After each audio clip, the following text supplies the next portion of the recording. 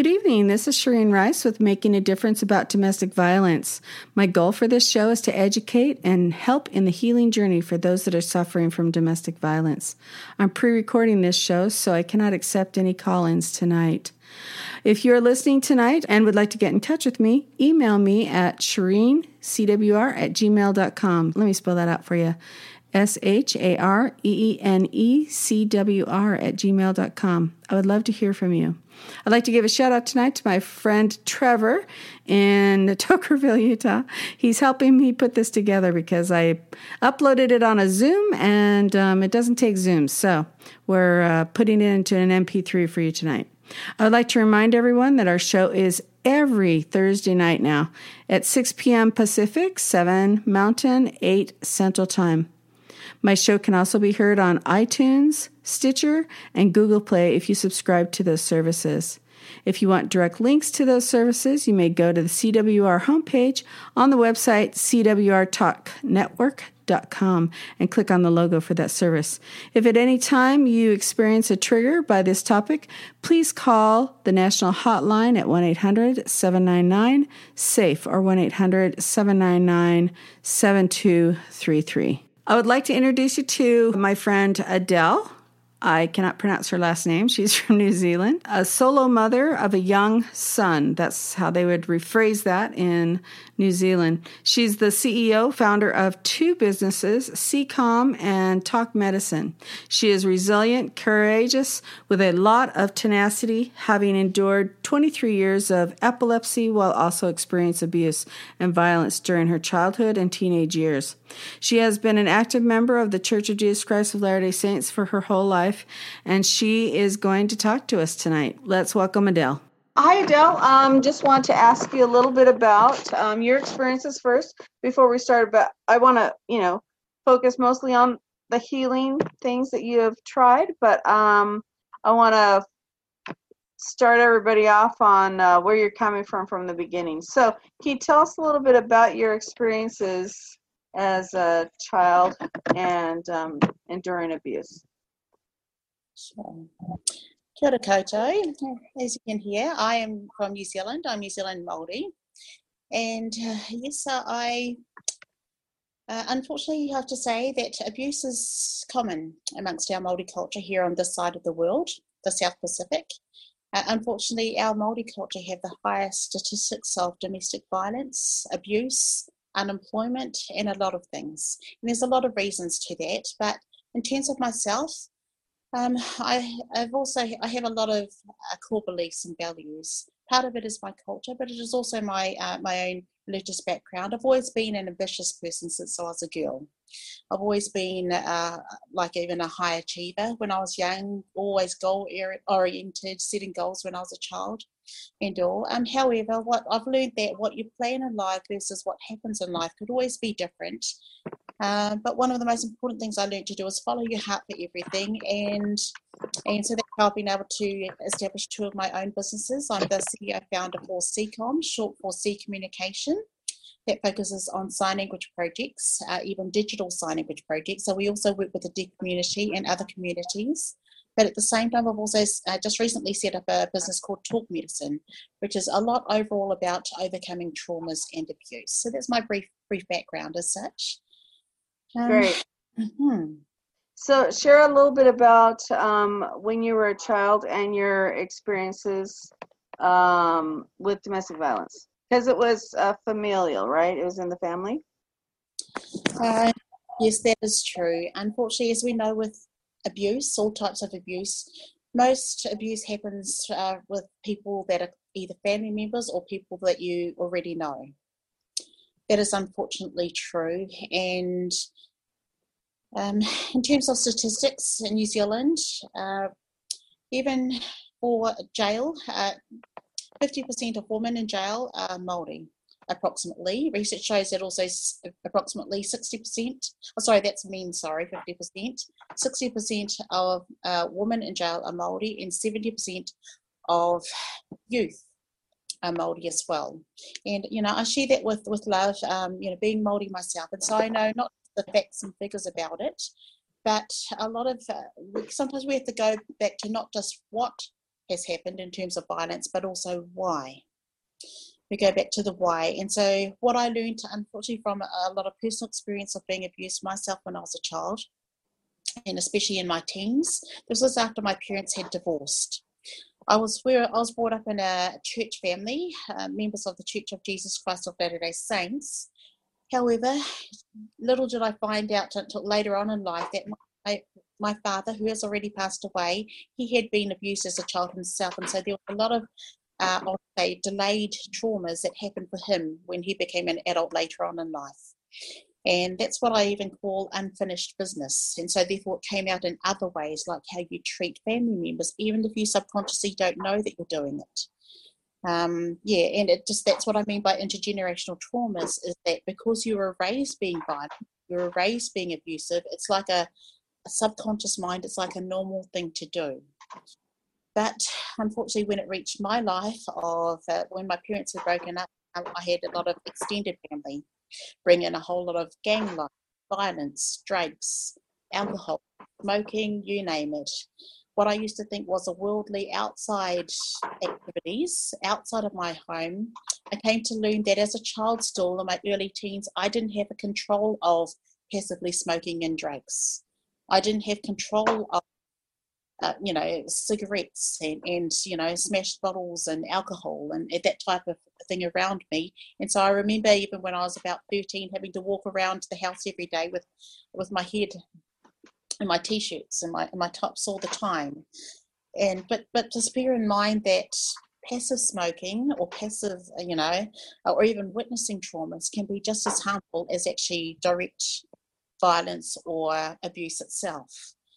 So even what I remember is even just seeing my mother being beaten up daily,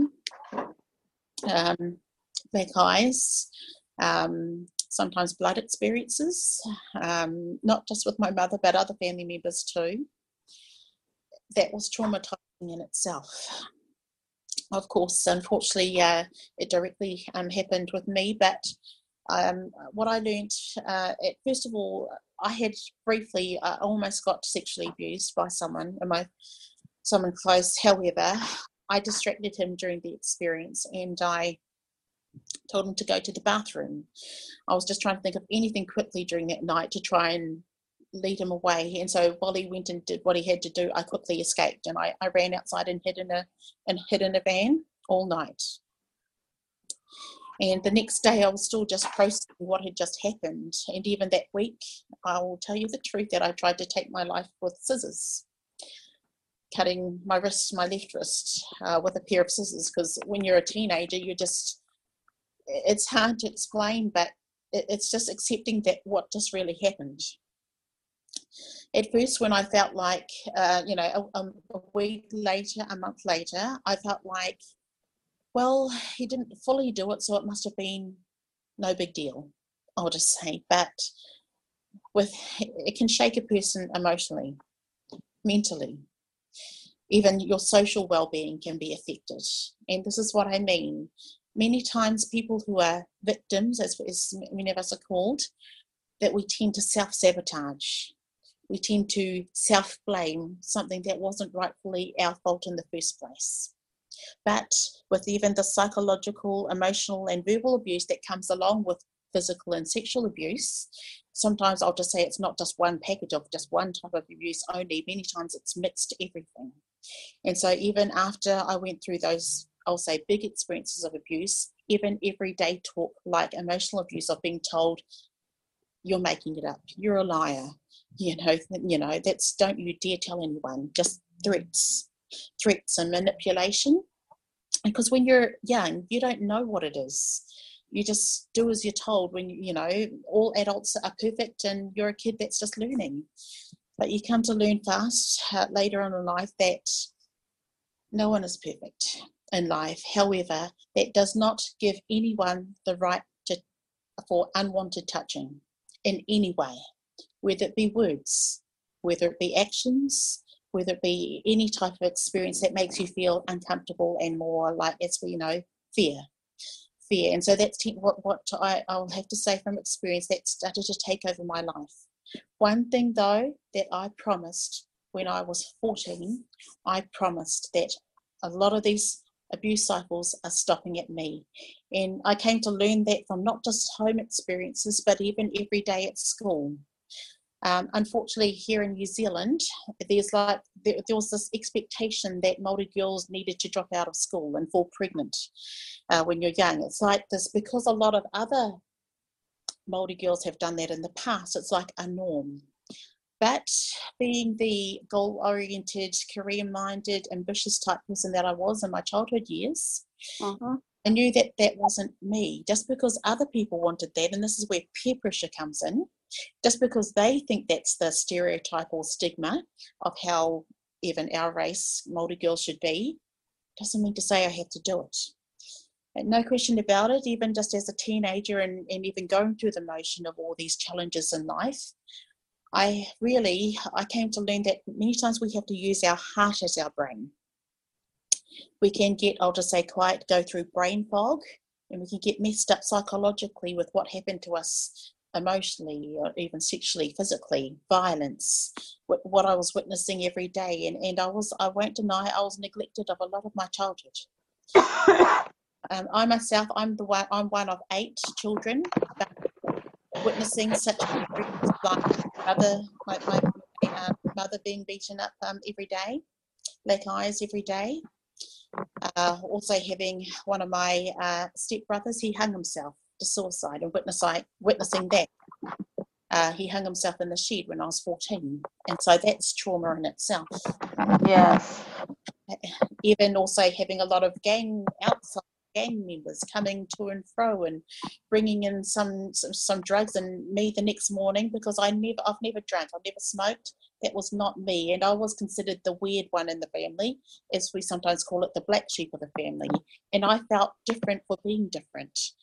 But as I learned over time that I was just being me, and I was following my own heart for it all. But this is what I mean by different.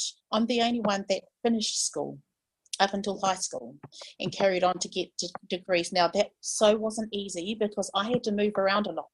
That's part of, I'll say, disrupted families with that unsettled lives, getting kicked out of homes, or being homeless, and all. And so altogether, I myself, and I'm not speaking on behalf of other siblings, because it varied for all of us, because we all got scattered around, I would say. But I myself altogether went to 11 schools. Now, I wouldn't recommend that for anyone, because psychologically and emotionally, that can affect you big time. It was like psychologically, it became normal. Like moving around, you mean? Moving around, yes. It was like normal that everyone did it. But I came to learn later on in life that it's not normal. Yes, people move for their own good reasons, but to get put into school for 3 months, then to be pulled out again, and put into another for a few months and pulled out again. And even a lot of my own siblings, brothers and sisters, they ended up put school anyway. In fact, some of my siblings, and this is to my stepfather, my extended family, that they never ever went to school. No, here in New Zealand, it's called preschool or kinder life. They didn't experience that life, even primary school, even what we call intermediate or high school here in New Zealand. They didn't experience any schooling at all. Now, that is, I'll say, trauma in itself for them, but I can't speak on behalf of them. I can only, even just being a sibling or a family member of, I'll just say, neglected siblings. And that's kind of like a grey area, neglect, because there's for example, no black eye to prove it. Right. It doesn't proof, for example, for police to prove it. But no question about it, with me, even when I was in my early teens, I was having to raise those siblings myself, making their lunches every day and walking them to school and doing their homework with them, etc., while other family members were out getting drunk. And also neglect was a big thing, and I didn't realise that what neglect was, because all I wanted to do was be normal, whatever that means. I just wanted to be a teenager. I just wanted to be a kid, like other experiences. And you don't really know that when you're forced into adulthood, I'll just say, having to be a parent when you're only a kid, that is abuse or neglect in itself. Because I'll just say, fast forward, looking back at it, I've always been an extremely busy person. hardworking person, because psychologically that's how I was brought up and all. So much that I've even been questioned to slow down, to be kind to myself. I'm very hard on myself, and I don't even know what that means, because according to me, that's how I was raised. Right. Yeah, and so therefore, experiences, during your childhood years and teenage life can affect you for the rest of your life until you actually do something about it. Now, I know that even through my own faith, I know that all things are possible. I have not brought it up that also around the same time that my parents broke up, that I started having epilepsy seizures. Mm. Yeah, and so epilepsy. Now, about how old were you when your parents broke up? I was 11 when that happened. 11. Yes, and I started having seizures when I was about 12. 12.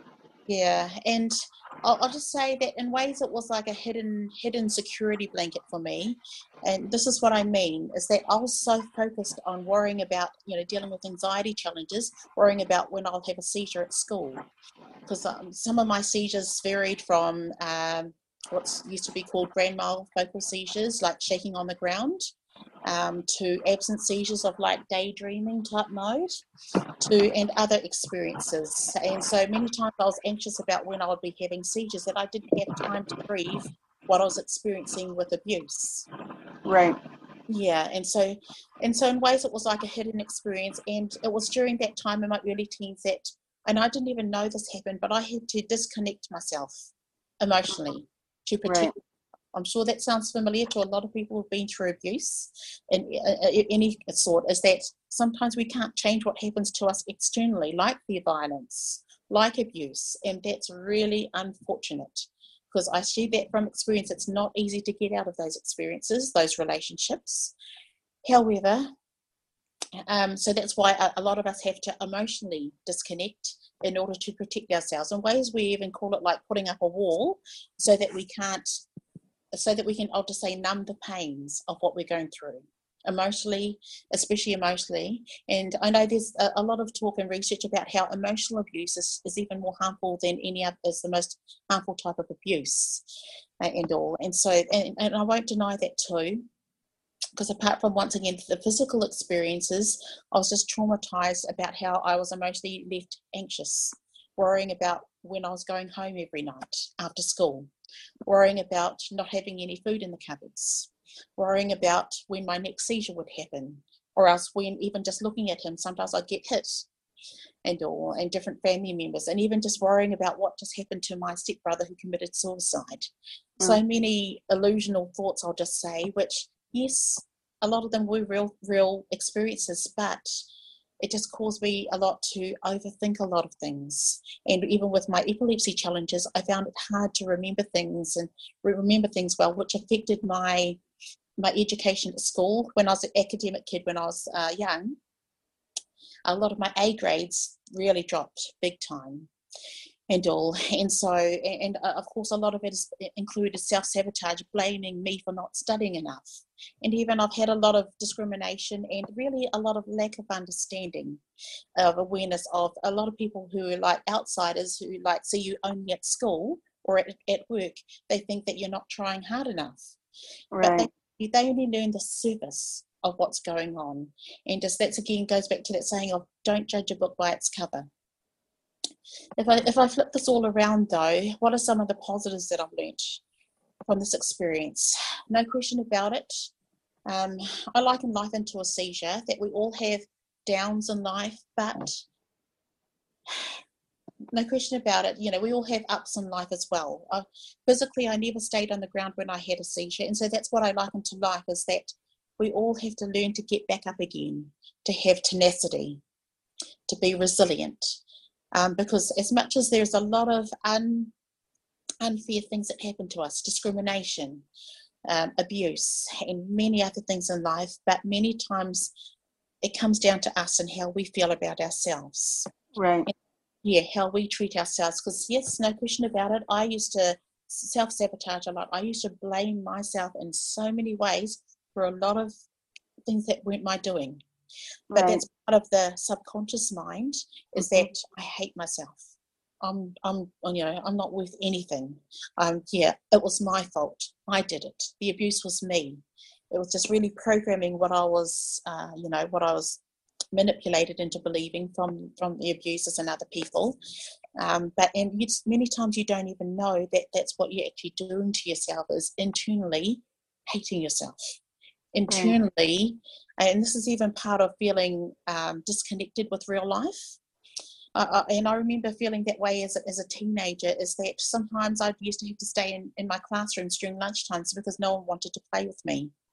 And I'd look out the windows and I'd see other kids with lots and lots of friends, and I was really just confused as to why I didn't have much friends. But little did I know is that I was withdrawing a lot from real life, from other kids, because I was just ashamed of being me, because of the abuse, because of the neglect and everything else. But, when you're young, you're still just processing all that.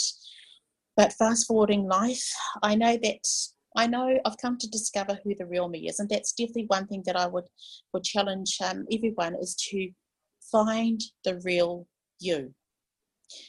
Now, everyone is different. No two people are alike. And when I received my patriarchal blessing through church, when I was 17, that confirmed a lot of things about myself, that I was born to be different. Now, different, that word different has a lot of meanings.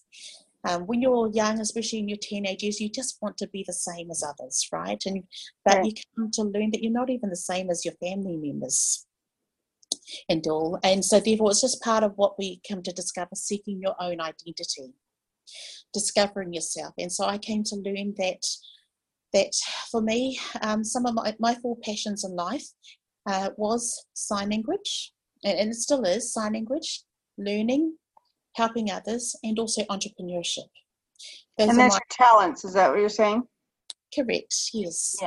Yeah, and I'll focus on sign language for starters. It was around the time that I had my epilepsy and that I was also getting abused that I started learning sign language. Now, I'll explain this. Little did I know that the silent world, which is mostly for the language for deaf people, little did I know that was my security blanket of going into a world that no one had to communicate with me verbally. No one, and I could be myself. And so that's how I learned sign language really fast, because I came to learn in life that I had a scar in my left brain. It was caused later on in life from when I I fell downstairs as a baby. So I had to learn to use the right side of my brain that wasn't affected. And so that's more for creative thinking. Left side is for logical thinking. Right. That's how I used to struggle with reading, struggle with learning, even just memorizing church scriptures and things like that. I just wanted to be the same as other kids.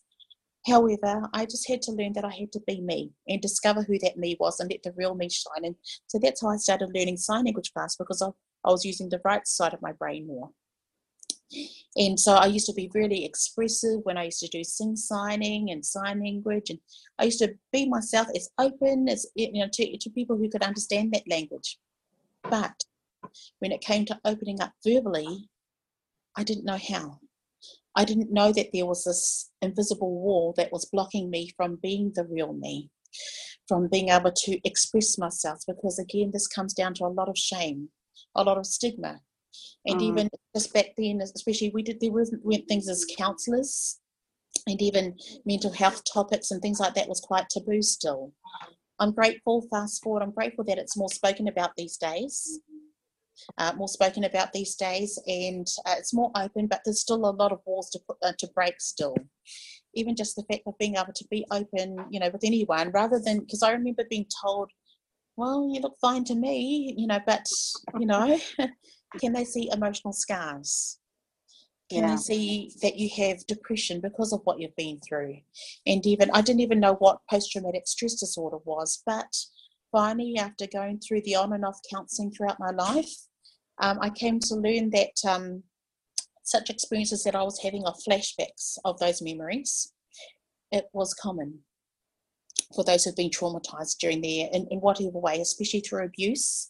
It even happens to those who have been to war and have experienced blood, violence, deaths, etc. like that. And unfortunately, there's no shortcut to healing when you experience traumas and all. However, some of the best advice that I can have is, again, discovering yourself And for me, part of I'd say my epilepsy was part of my healing, and this is what I mean. So if after 23 years, I had a lot of uncontrolled seizures, and 3 of them were near-death experiences, so they were traumas in itself. Wow. And so I had a lot to process when I was younger. However, a lot of medications just didn't work for me at all. And so finally, my last option was having brain surgery. And so it took 5 years to go through the process to see if I even qualified for this left temporal lobectomy surgery, which I had. Now, I went through all the research and questions with my neuropsychologists, neurologists, doctors, everyone, to explain the risks and everything involved. But one of the things that was not explained, which they didn't even know, was that a lot of my memory would come back as part of my surgery. And so on the 7th of January 2013, in Australia, when I was living in Australia, Brisbane, Australia back then, I followed my heart. And even though I had a lot of opposition about doing it because of the risks involved of losing vision, losing speech, even death, which is involved with all surgeries, after a lot of prayer, a lot of blessings, a lot of following my own heart and intuition for this, I proceeded with having my brain surgery. And I have to say, the power of miracles. I was out shopping 4 days after. They explained that it normally takes up to 6 weeks to recover, but I got a bit bored lying in bed because I was released out of hospital very early, and I recovered very fast. And so I have to say it was like being born again. Awesome. Because I had a lot of limits to life. I couldn't drive. I couldn't swim because I could have drowned. I couldn't hold a baby because I could drop a baby. And so this was a year after my son was born that I had the surgery. And so I was used to this life of not just epilepsy, but also abuse. And so going through this experience of being born again, more especially psychologically, emotionally, and spiritually, I had to start trying out new things that I used to be limited to in life. So that meant, for example, I can start holding my baby. Now, this sounds like basic things, but holding my baby without dropping him. And also even being able to drive a year later. And so going through the notions of this all, though, little did I know that a lot of my memory would be restored, and I mean memory, the good, the bad, and the ugly. This was not explained to me when I was young, and that's what I mean by epilepsy being like a protector for me. A lot of my traumas I couldn't quite remember while I was going through all my seizures. I had approximately 2,000 seizures throughout my life, and little did I know is that it was kind of like helping to block it out. But there was also the cons to that as well, because after the surgery, a year later, after meeting up with my neuropsychologist, that I was getting these weird thoughts, weird memories, weird flashbacks. And I just thought it was just part of healing and that ought to eventually go away as part of the surgery. But no, it stayed with me for the past going on 6 years now. Even to the extent last year of reliving me taking my life as a teenager, which contemplated even doing the same thing now. And I've always been I've been a high achiever with setting up and running 2 businesses now, and I've been traveling the world these past 2 years since I set up the business. But somehow psychologically, my emotions weren't connecting with my thoughts. I was still being very self-critical. A lot of this self-abuse, self-harm. And so I had to, I'll just say, face my demons. And I came to learn, even on a spiritual basis, that sometimes you have to go back in order to move forward. Right. You have to unfortunately relive your past in order to fully let it go and fully close that chapter of life. And so even though it took me 5 years to do this, and even been spiritually prompted to open up and open up to the police about it, because I still recall all those inner voices. Don't you dare tell anyone. You did it. You're wrong. You know, all this psychological abuse. Yes. That's what the demons that I was facing was more self battles, emotional battles, because that's part of what's known as like the inner child that never had time to process and heal from that child abuse. And it's very common for those who have experienced this. However, I had to really question myself, is this what I want to feel like for the rest of my life? Right. Is this being the real me? And I knew all along it wasn't. And so after a lot of prayers and studies, and even on a spiritual basis, I went and sat outside the New Zealand temple. And this was about in September, a few months ago, last year, 2018. I went and sat down outside the New Zealand temple, even though it's been renovated and it's closed for a few years. But I had to purposely get out of what I'll consider my drag of being busy. Being busy had blocked out a lot of these hurts. And I thought that being busy was a good thing. I'm working hard, I'm getting an education, and so on and so on. But little did I know that it was like my drag of blocking out a lot of my past hurts, which was really festering up inside. It was affecting me psychologically, it was affecting me emotionally. So I had to humble myself, truly. And I had to humble myself and learn to be still. There was that hymn that I was listening to for a long time, Be Still My Soul. Mm-hmm. And that it was while I was listening to that song outside the New Zealand temple that it came to surface that I had to open up to the police. I had to be still. And for now, what was considered priorities in life, I had to put aside, and I had to go back and face my demons and open up to police about this abuse. And honestly, that was just brought back a lot of my fears and anxieties that I had prior to my brain surgery with epilepsy. But this was more like an emotional, psychological surgery.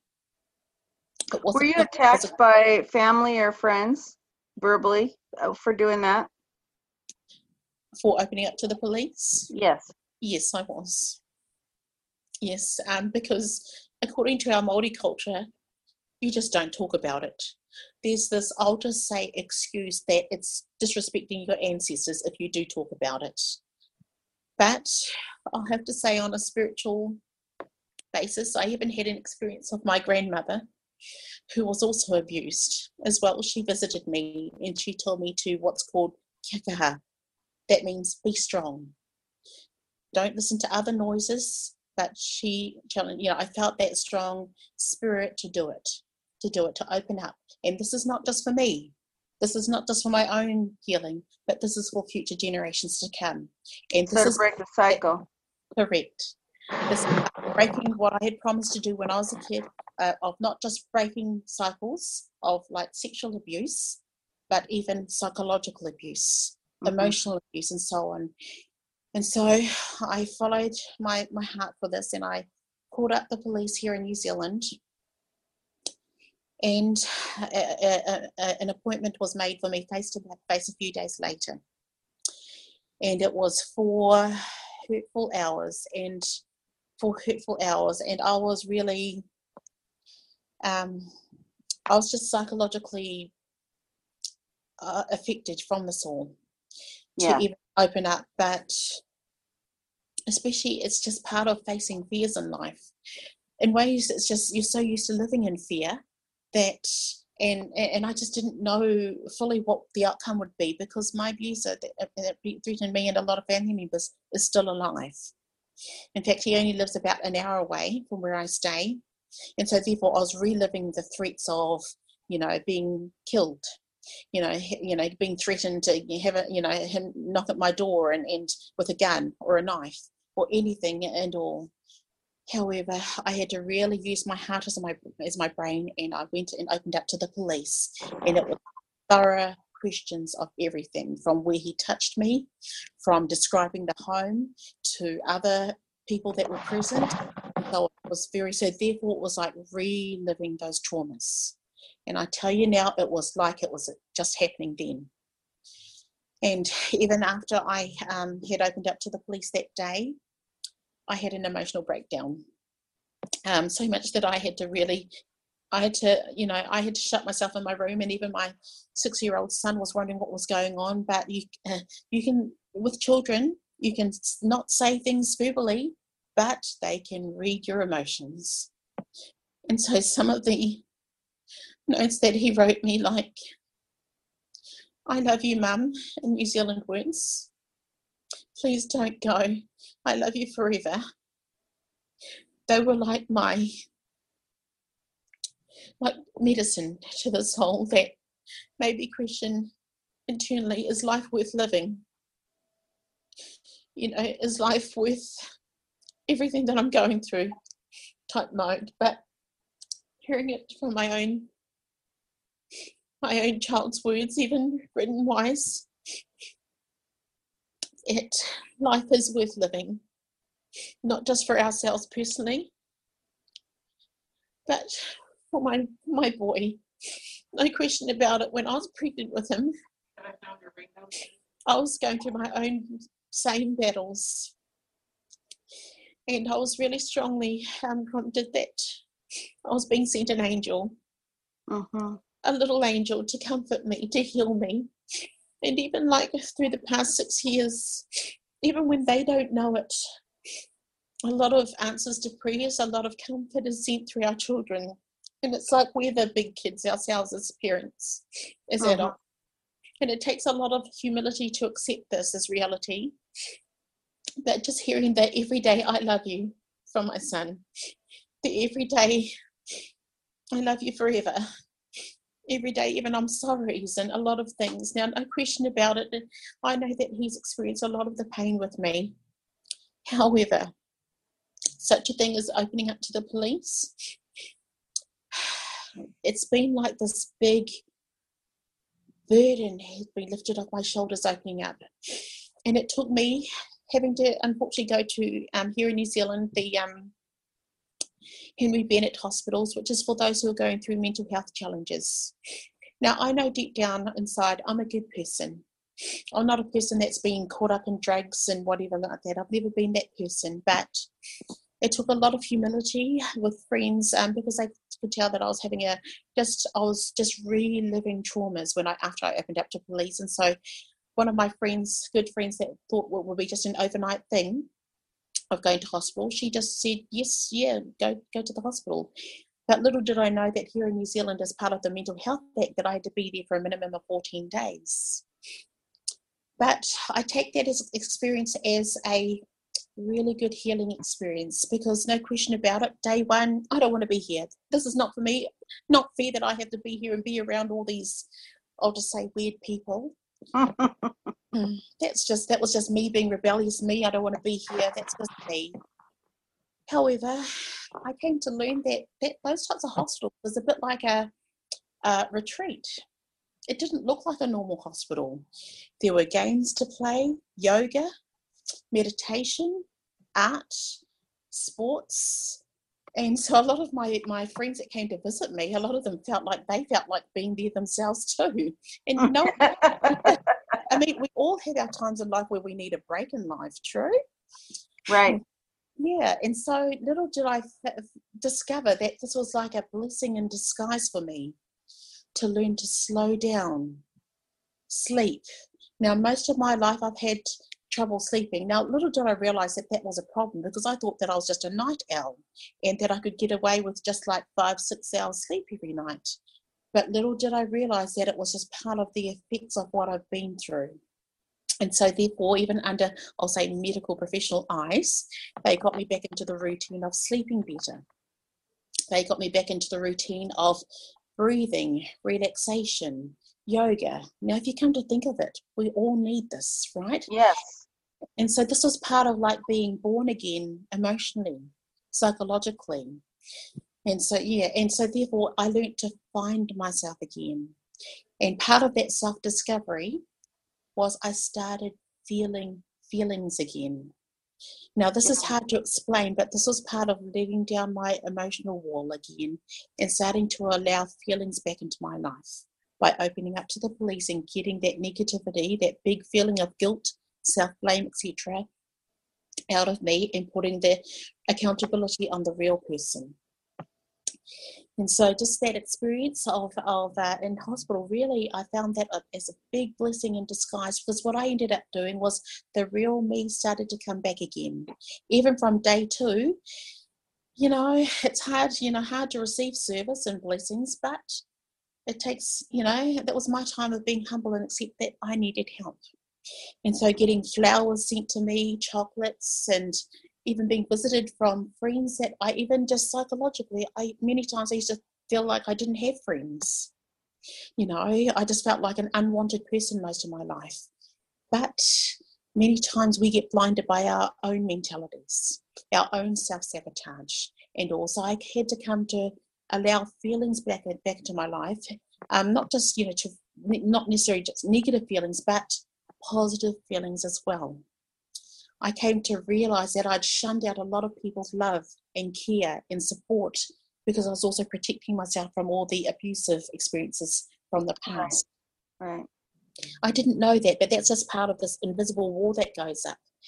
So now that I've been going through the motions of what I've just done, I've learned to slowly but surely drop my guard, at the same time still keeping myself safe, and also choosing friends wisely and all, but also allowing myself to be loved. And this is all part of self-care, self-love, self-respect, and self-confidence. And also, this is what I mean again by being born again and finding myself again. Like what I did, many times we have to lose ourselves in order to find ourselves. We've heard that a lot before, but if we want to fast forward, after that opening up to the police experience and having a fortnight, I'll be honest, I got to actually discharge from the hospital early because here I was helping all the cafe people clean tables. I was giving away roses to all the women there. I was giving away my chocolates and sharing them around. I was teaching sign language. I was being me, and even a lot of the visitors and even nurses were asking, asking if I'm a nurse or a doctor, and hey, I don't mind being called that. So, yeah. They were saying, you don't look like a patient. I said, well, technically, what do you think a patient should look like? It's because, I was wearing my everyday clothes and I was going to church. I was being, things like that. And so therefore I was just being me. So a lot of people thought that I was actually just a visitor or a worker there and all. And so therefore it's interesting the type of stereotypes that people think, those who, go to, mental health hospitals and all things. But rather than just being a visitor there, I got to learn from first-hand experience what it's like to be a patient there. And I was giving a lot of sound counsel to even patients who were even trying to take their lives in the hospital there, because a lot of them had experienced domestic violence or abuse and traumas as well. So I could either play victim mode all my life, or I could swap hats and turn it around and start reaching out and helping others. So that's what I've started doing since, is that I've opened up more. And if this could help, like even just face-to-face helping others that were in the hospital with me to turn their lives around and feel positive about themselves and accept the fact that it wasn't their fault what they've been through, and that they are just as priceless and just as worthy as any other person. No one loses their own worth and all. That's more ourselves. And we are all just as worthy and special as any other person in life. And really, if we come to think about it, whether you experience domestic violence or mental health hospital experiences or anything, we are all going through our own battles in life. We are all going through our own challenges. And like how it was for me, life is like a seizure. I never once stayed on the ground during my seizures. I had to learn to be resilient and get back up.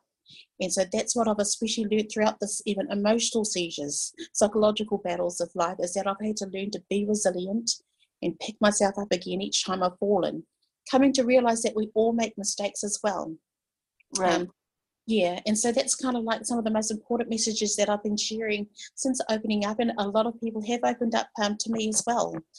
Because I'm not a person, after also wanting to gain respect from other people and accepting me for who I am, I need to walk my talk and do the same as well. And more people have been able. A question, Adele. It sounds like you're saying also that serving others helped you in your healing process. Yes, it did, big time. But it was really a mix of one, first of all, apart from loving God, is love yourself in order to love others. Now, no one is ever going to be 100% healed or perfect, maybe into the next life. But like what I was, when I was in hospital, I was even going through a general conference talk from Elder Anderson, I believe, called Wounded. And many times we ourselves as wounded people are the right tools to help others that are wounded.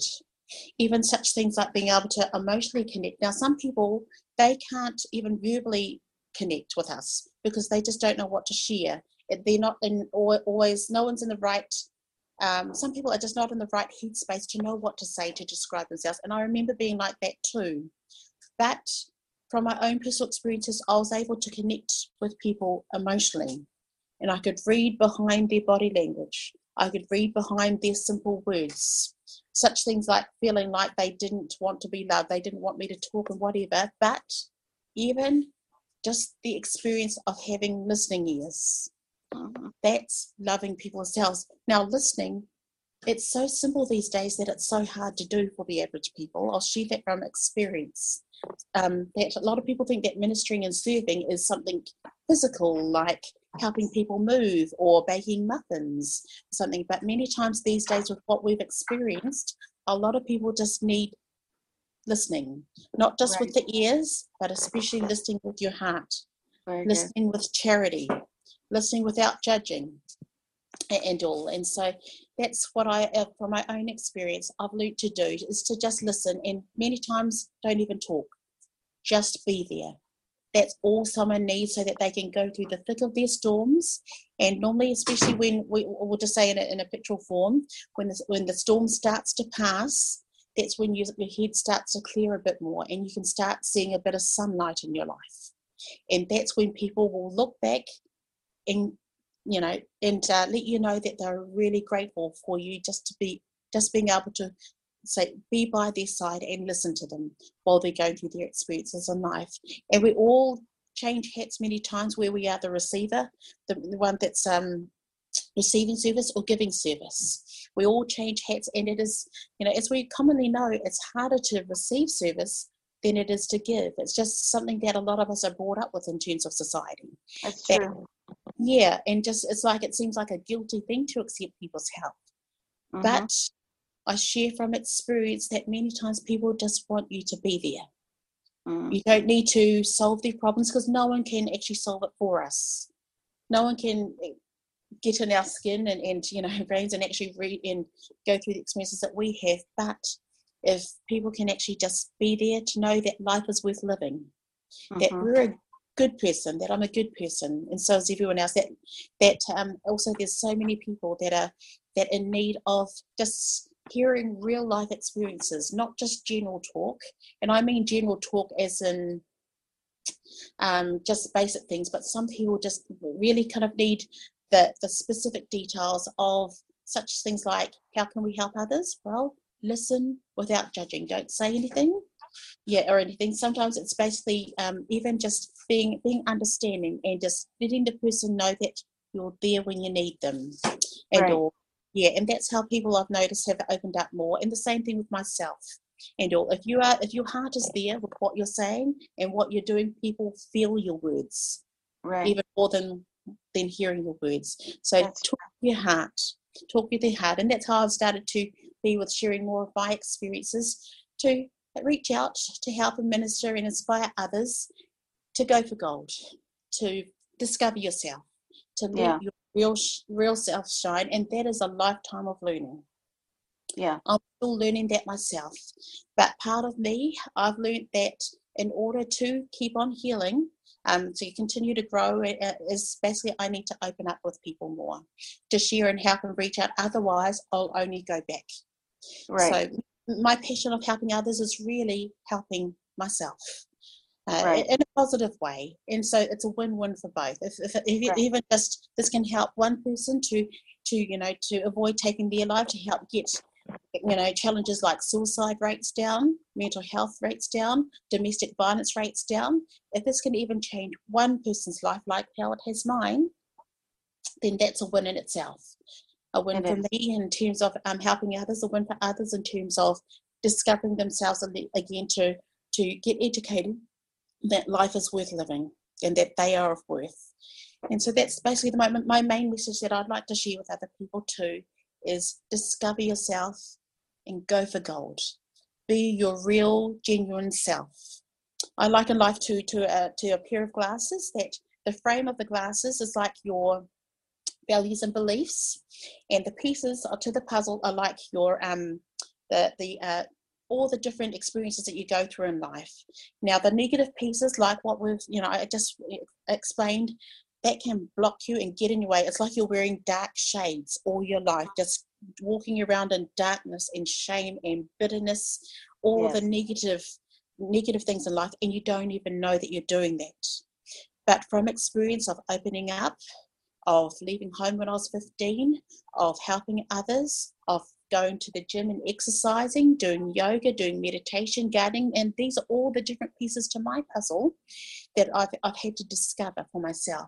And so being able to start putting on the clear glasses of being able to see through and beyond things that I can't change in life, because I'll always have my experiences of my traumas in life, but being able to see past those experiences and seeing the positives of life, being able to change negatives into the positives.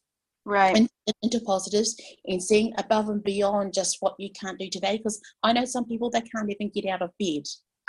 It's lack of motivation, lack of self-esteem. But even what helped me when I was going through those few odd times after I opened up to police was listening to general conference talks, listening to TEDx talks, motivational talks, and so on. So that helped me it starts with the mind, it starts with the heart. And so that's the same thing with each and every one of us. We need to discover ourselves about what works, because what works for some, like me, might not work for others. Right. It could be exercise.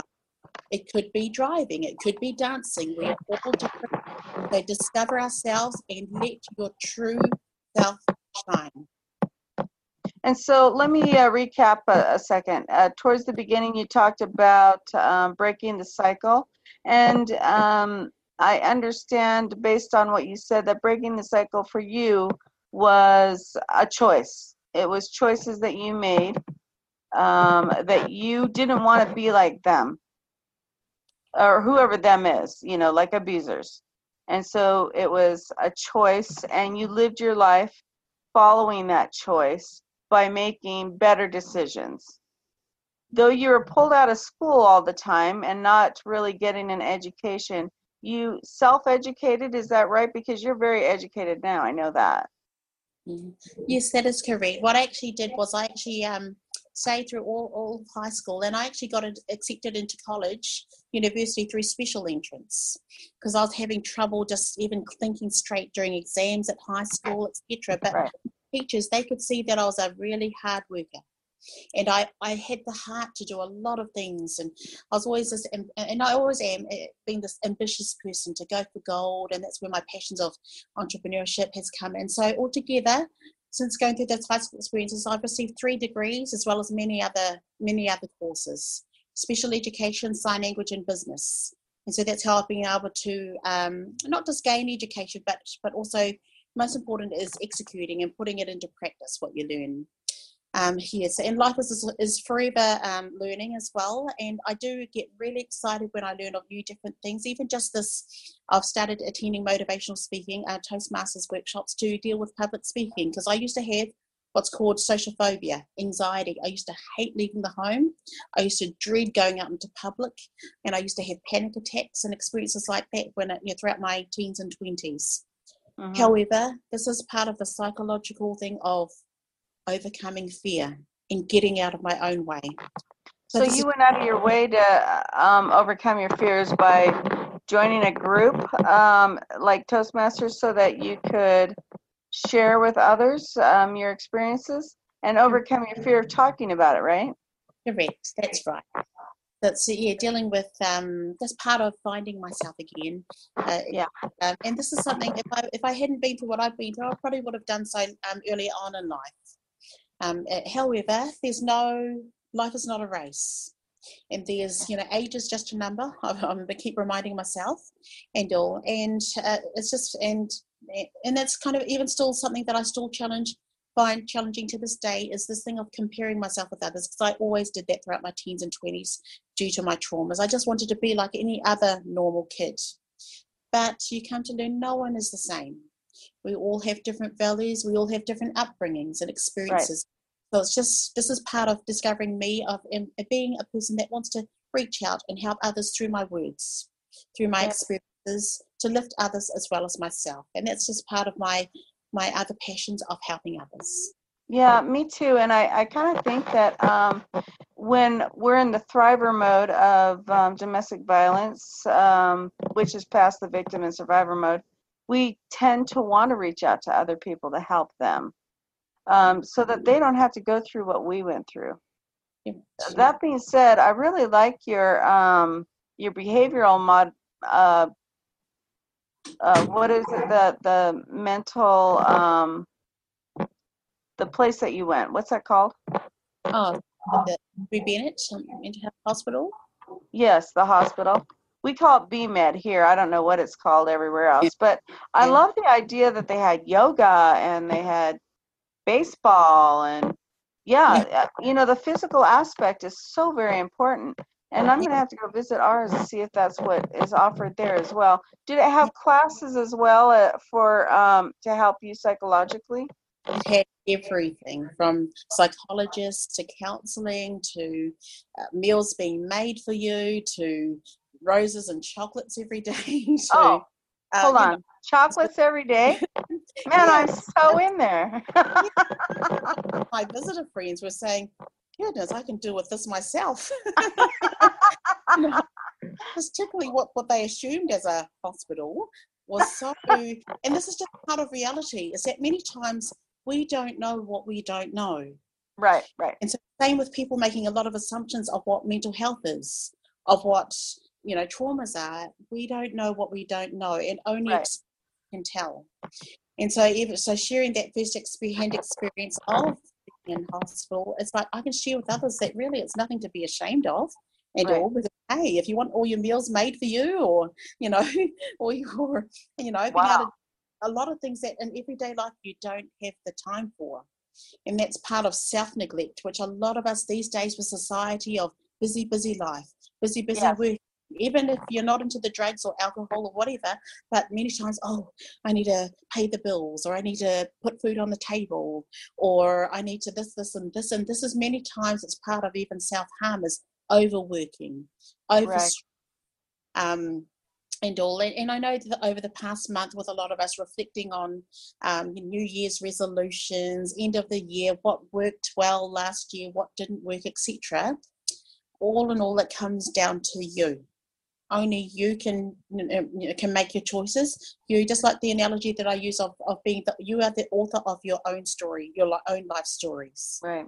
Yes, the past is the past, and there are different things which were unwanted and all, but with like what I said, closing that chapter of life of abuse now, in all ways, I'm the author of my own next story of life, and so make it a good one, make it a positive one. Now, you don't have to talk about this if you don't want to, but part of your, if I remember correctly, part of your healing process was talking to your abuser, or approaching them, or letting them know that you forgave him. Is that correct? Yes, that is correct. That's what happened recently, 3 weeks ago. And all, I admit that I was more calm about this, and I'm not saying it was easy, but I was more calm because I felt like a lot of it had already been dealt with when I opened up to the police. Right. The fact that that information was out was like, I'll just say, it was like I was sober again, I'll just say. I could start to think clearer. I could start to feel feelings again. And that was part of the inner me healing, inner child me healing. Yeah. Now, in terms of dealing with the actual real person, I took another person with me just to be safe. And yes, when we got there, I noticed that he was in the garage. And so I went to his doorstep because there was another person there with him. And immediately I noticed one of my artwork that was on his wall. I didn't even know how we got it, but he got it and it was there. And so that kind of made me feel a bit connected because it's something to talk about type thing. However, it didn't take long before the four of us were there. And I explained my purpose, my kaupapa as we call it, of why I was there. And it was more for me dealing with my own experiences. And it was not for anyone else, not for him. I wasn't even expecting any words out of anyone. It was for me. No one forced me to do it. I was following, again, my own intuition, that I was with not long after I opened up to police, that there was just one more thing that needed to be done, and that was to tell the person that I'd forgiven him. And so that's what happened after we opened up with a prayer. I let my heart talk, and in a few words I had mentioned that what I just shared, that I was there for me, for my own healing, and that even though I had experienced what I'd experienced, both as a witness of abuse as well as a receiver of abuse, that the main important words that I had to share with him is that I forgive you, to him. And there was a bit of silence, and so I brought it up. Really, that's the main message that I wanted to share with you. Is there anything that you would like to share with me that I need to know? And sorry, this was actually, I actually said that, sorry, before I said that, I actually stood up and asked him, can I hug you?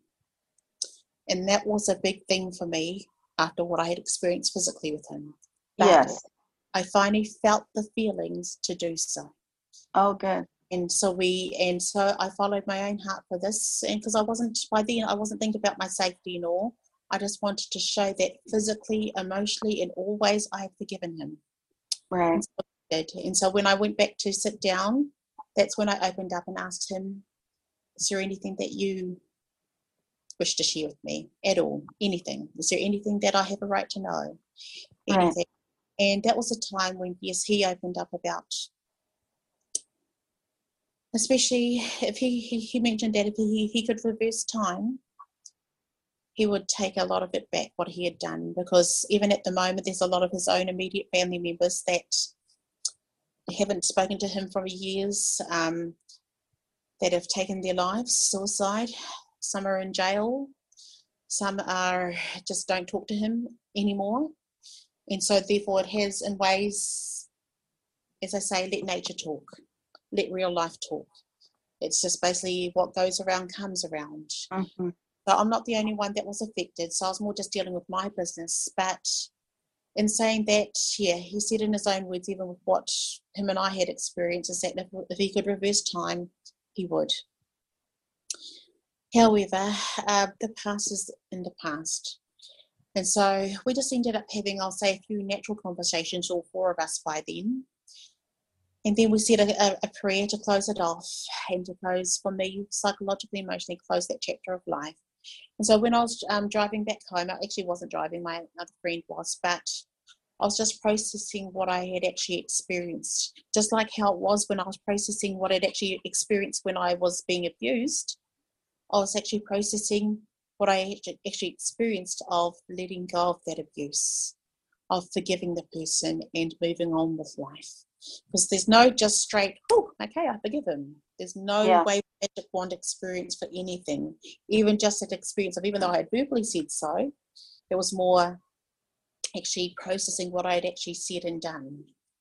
And so it's and so therefore, just reflecting on it now for the past few weeks, no question about it, I feel like I have closed that chapter of life, and that's only something that each individual needs to work out and experience for themselves. Right. For me, opening up to the police, and also even opening up to my abuser, no question about it, it took a lot of courage and tenacity and resilience to do so.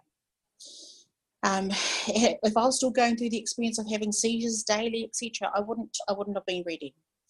But I felt like now was my time. And that's what each of us need to discover. When and why and how. And because my way, again, might not be the same way for someone else. It could be just a big prayer and letting it go emotionally. Or it could be that person, the abused person, for a lot of people who have experienced domestic violence and all, their abuser has already passed away. And so it could be an experience of going to the cemetery, or it could be, an emotional experience, each to their own. But that's part of, again, finding ourselves. Right. After we've lost ourselves. So that's just part of me. I'm forever still putting my puzzle pieces together of life. And that's a lifetime of learning. However, I feel like I'm feeling feelings again. And I even noticed that what I used to do, like shouting and all at my son, I noticed that I'm shouting because this is just part of the subconscious mind. When you're raised with being yelled at all your life, you don't even know that you're naturally doing it yourself. Because that's what you're used to. I'm not excusing that behavior at all. But you can start connecting yourself emotionally again. You notice the negatives and the positives more. Right. And again, it's just like becoming sober again. You can start to think better, feel feelings better. You can start being your true self better, and so on. It's part of finding and discovering. And I'm really grateful for it all. Yeah. Okay, and you said finding yourself. What would you suggest people do to help them find themselves? Look at what they do best, because you said you focused in on your talents. Yes, well, part of my therapy, apart from the spiritual experiences, is that I also even got what's called, apart from counselling, I also got what's called emotion code therapy. Okay. Counselling. So that helped me to unblock emotions. And so that's helped me to reconnect with my real feelings again. And so that's helped the real me to come out again, and so on. And so that's the same with us, with yourself. If this is my own personal advice, is to go to the types of therapy that you need, and that's a big recommendation, which is what I'm training to do at the moment, is emotion code therapy training to help to reconnect with your emotions again and be the real you again, getting rid of the negatives and replacing it with positives. Yes, and therapists have a lot of different methods, so probably going to a therapist that you get along well with and see if they would use emotion code or EMDR. There's so many different play therapy. There's so many different ones out there. Correct. Or TheraPlay, I guess it's called, and yeah. And anyway, yeah, that's excellent. But you know what? What impresses me the most about you is share with everybody how successful you are in life. Yeah, that's part of facing my fears and replacing it with faith. Yeah, replace fear with faith. And so all the negatives, discover yourself and replace it with positives. That's the best advice I can give here. Right. And all is part of discovering yourselves, that we deserve what's best. Discover yourself and go for gold. Right, go for gold. Okay, but also share with us, like, how many businesses do you have? At the moment, I'm running 2, but bear in mind, this is a whole team here of staff here. And part of paying it forward is providing employment and education for people in different ways. And all. And so many times, and I share this from experience, it's just like those who have experienced prison, which I haven't, but many times ex-prisoners are the best to help those in prison. Right. Same with those that have been through abuse, and it takes courage to do so, of course, that those who can share experiences, not just theory, not just information, but experiences, are the best educators for those who are overcoming different challenges in whatever way. Because again, this is where heart-to-heart connections come in. People especially connect emotionally, and they get drawn because you can relate to what they're experiencing. Right. And yeah, many times we can be the medicine to other people's challenges. Very true. But what so impresses me is you were pulled out of school, you were abused significantly as a child, and pulled out of school constantly, so hard to get a primary education based on that. So, but you self-taught, you went to college, you have several successful businesses. I mean, not very many people, text me from Scotland when they live in New Zealand, I mean, and I guess next year it's Nairobi, or where is it next year? Ethiopia, correct. Yeah. And, I mean, just amazing. You have done so much with so much going against you. It's unbelievable. It's like, you know what? When you put your mind to it, it's unstoppable. As long as you work towards finding who you are, putting that into action, and making something of yourself. Yes, definitely. That's definitely what I've been sharing with others, and that's what is basically Zig Ziglar's quote: "Take pride in how far you've come, and have faith in how far you can go." Yeah, and you broke the cycle. I mean, it's I mean, you've done so much. I'm so impressed with you. That's why I wanted to talk to you and have you on and everything. I'm just so amazed at all that you've done. And you even addressed your abuser. I won't do that. We're all different, like what I said, do their own. You only do what's best for you. Yeah, I have to agree. It might be just a puzzle piece that doesn't fit your frame, but right. it fits mine. Yeah. And I love your analogy with sunglasses. That was absolutely amazing. Yes. Absolutely amazing. That's all life's choices is based on our values and beliefs. And so that's especially what we need to assess for ourselves in order to find the right pieces that fit our puzzle. In other words, make choices daily that align with what we really, truly want to do. Right. Right. Yeah, you have just so impressed me. Anyway, I want to thank you so much for talking to me tonight, and thanking you for letting us use your Zoom and recording on your Zoom. That was wonderful, since Skype's not working. But anyway, so I want to thank you for all that and the example that you set for so many, and everything that you do for domestic violence and victims, and breaking the cycle. That's got to be the most difficult. Wonderful. Well, I'm happy. Thank you. Okay, well, I know it's daytime there, but it's really late here. So I'm going to talk to you later, okay, sweetie? Okay, thank you. Have a good night. Bye-bye.